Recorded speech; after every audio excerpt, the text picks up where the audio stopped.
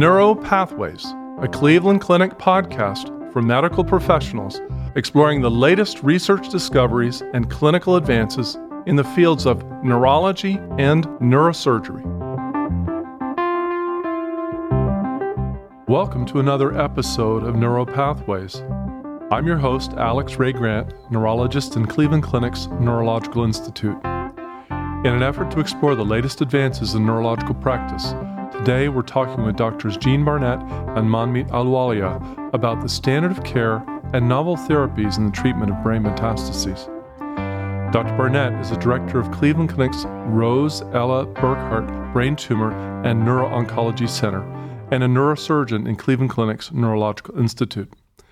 Dr. Ahluwalia is a medical oncologist, an associate director and head of operations for the Brain Tumor and Neuro-Oncology Center in Cleveland Clinic's Neurological Institute. Gentlemen, welcome to Neuro Pathways. Thank you for having me, Alex. Thanks, Alex. I'd love for our listeners to get to know you both better. Tell us a little about yourself, where you came from, where did you train, and when did you begin your career at the Cleveland Clinic? Gene, do you want to start off?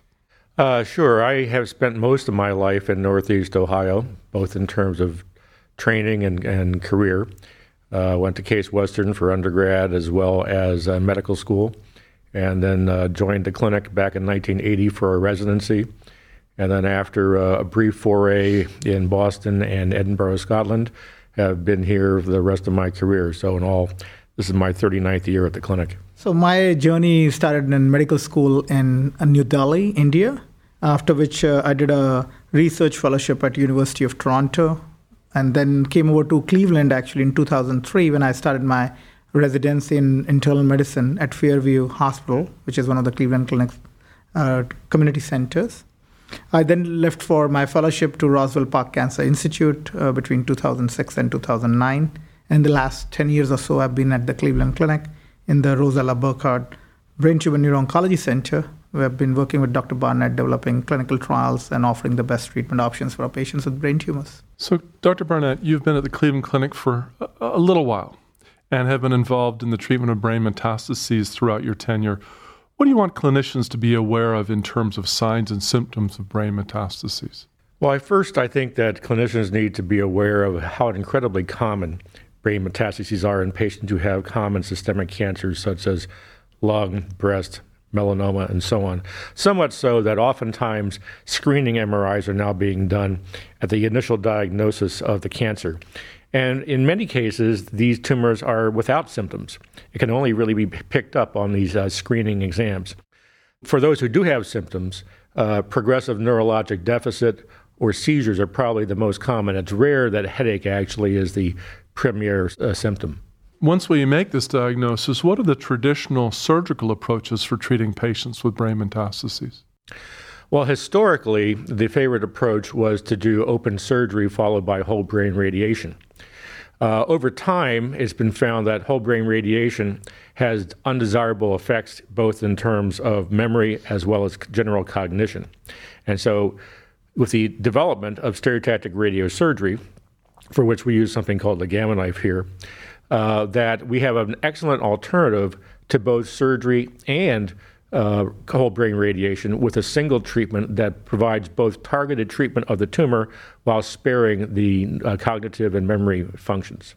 So with all the new and emerging therapies that are coming, can you describe particularly the role of laser interstitial thermal therapy in brain metastases? Well, whereas radiosurgery, stereotactic radiosurgery, is very effective in many patients with metastatic brain tumors, there is a percentage of patients who fail either due to progression of the tumor or due to local radiation injury called radiation necrosis. And in those cases, laser interstitial thermal therapy or stereotactic laser ablation is an excellent option that provides very good control and resolution of radiation necrosis, and when combined with multi-session radiosurgery, produces excellent long-term control of recurrent brain metastases. There is a movement towards considering this in certain radiosurgery-resistant metastases, such as triple-negative breast, BRAF wild-type melanoma, and colon tumors, but that is not mainstream as yet. Gene, can you elaborate a bit more about the Cleveland Clinic's radiosurgery program? So we have been doing stereotactic radiosurgery for brain tumors since 1997. We have the oldest program in Ohio, one of the largest programs actually in the country, having treated well over 6,000 patients with gamma knife stereotactic radiosurgery. Last year, we treated over 460 patients, most of which had brain metastases, and we're one of 2 sites that are recognized by the manufacturer to give new practitioners to gamma knife training for surgeons, radiation oncologists, and physicists. Dr. Ahluwalia, can you discuss what traditionally has been the role of chemotherapy in treating patients with brain metastases?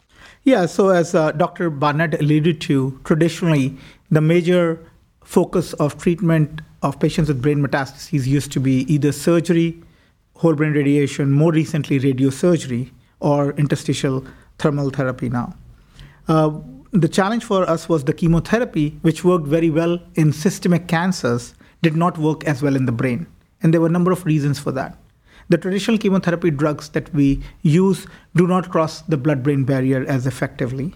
There are protein binding issues. There are issues of drug efflux pumps that exist on the blood-brain barrier. So with all these things combined, the traditional chemotherapies that we used in our patients, when we used them to treat brain metastases, the response rates, that means the shrinkage of the tumor, only occurred in less than 5% of our patients. So traditionally, the role of chemotherapy was limited in these patients and was generally relegated to when the surgical or the radiosurgery or whole brain radiation-based approaches failed in these patients. So how has that changed in the last decade or so? So in the last decade, there has been immense research done in therapeutics for cancer. And what we have found out is there are 2 different avenues that we are using on top of these traditional cytotoxic-based chemotherapies. These approaches either are novel targeted therapy-based approaches, which basically are drugs that target these particular pathways which are genetically altered in a patient's tumor that is actually driving the cancer. And the other approaches are immunotherapy-based approaches, which boost patients' immune system to go and combat the cancer. So what do you see on the horizon as novel therapy particularly for patients with brain metastases? We are very excited about these novel treatment options for our patients. And as I said before, they are under 2 buckets. One is the novel targeted therapy-based approaches. So I'll take an example of lung cancer. As Dr. Barnett alluded to, it's one of the most common cancers that goes to the brain. And in most large series is responsible for around 50% of patients with brain metastases, since lung cancer is so common and goes to the brain so often. So in lung cancer, what we found out in the last decade, that it's just not one disease. It's a smattering of different diseases which have different genetic alterations, which may be driving subset of these tumors. So an example of that is EGFR pathway, for example. This is altered in 15% of the Caucasian patients that we see in clinic, but can be altered in 30 to 50% of Asian patients that we see in clinic. So now there are drugs which work very well against these tumors, but some of the newer generation drugs actually have an excellent blood-brain barrier penetration. That means as compared to the traditional chemotherapies, these drugs actually go to the brain. So with traditional chemotherapies that I mentioned, the response rates were less than 5%. But with some of these newer generation drugs, which target EGFR pathway, for example, the response rates are in the ballpark of 50 to 70%. So definitely much more exciting and promising approaches for our patients. The other approaches are immunotherapy-based approaches. So a number of our patients have cancer that may not be driven by a oncogenic-driven pathway that is actionable. That means we don't have a targeted therapy against a gene mutation, or there may not be a gene mutation driving the cancer particularly. So here, immunotherapy is often used. And with some of these immunotherapy drugs, which target the anti-PD-1 pathway, drugs like nivolumab, drugs like pembrolizumab, we have seen response rates of 30%. So definitely better than the 5% that we saw with chemotherapy. Sometimes when we combine these immunotherapies, the response rates can go up to even 40, 50%. The most exciting part about the immunotherapy is that when we get these responses, that's when the tumors shrink.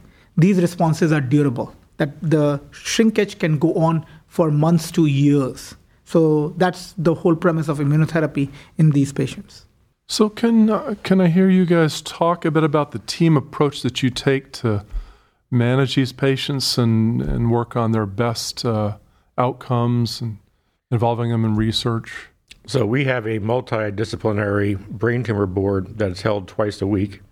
where those of us who participate in the diagnosis and management of brain tumors from all the different specialties get together and discuss many of these cases and really provide a team approach for individualized care for these patients.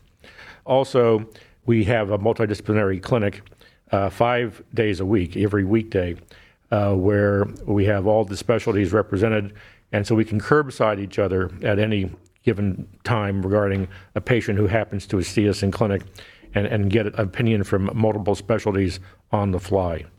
So I agree completely with Dr. Barnett, and I think what it does is it gives us an opportunity to have this team-based approach to provide the best individualized treatments for our patients. So I think we are in some ways in an inflection point in patients with brain metastases, because as he alluded to, we've had a very strong radiosurgery program over the years. We have avenues like LIT, where we can even work in those patients where radiosurgery doesn't work very well. But we now have this exciting new novel therapies like immunotherapies and targeted therapies. So what we do is when we discuss these patients in our brain tumor board or in the clinic when we are talking to each other, we are now focusing on what are the best ways to combine these approaches. So for example, radiosurgery can relatively easily be combined with most of our targeted therapies or immunotherapies.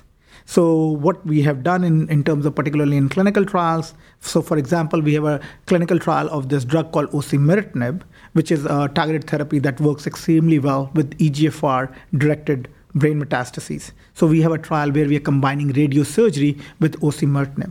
And this is based off an experience where we looked at 350 patients with EGFR mutated tumors, where we found that when you had combined radiosurgery with the first generation drugs, which targeted the EGFR pathway, we got the best outcomes compared to those patients where we gave the drug first and then gave radiation at salvage.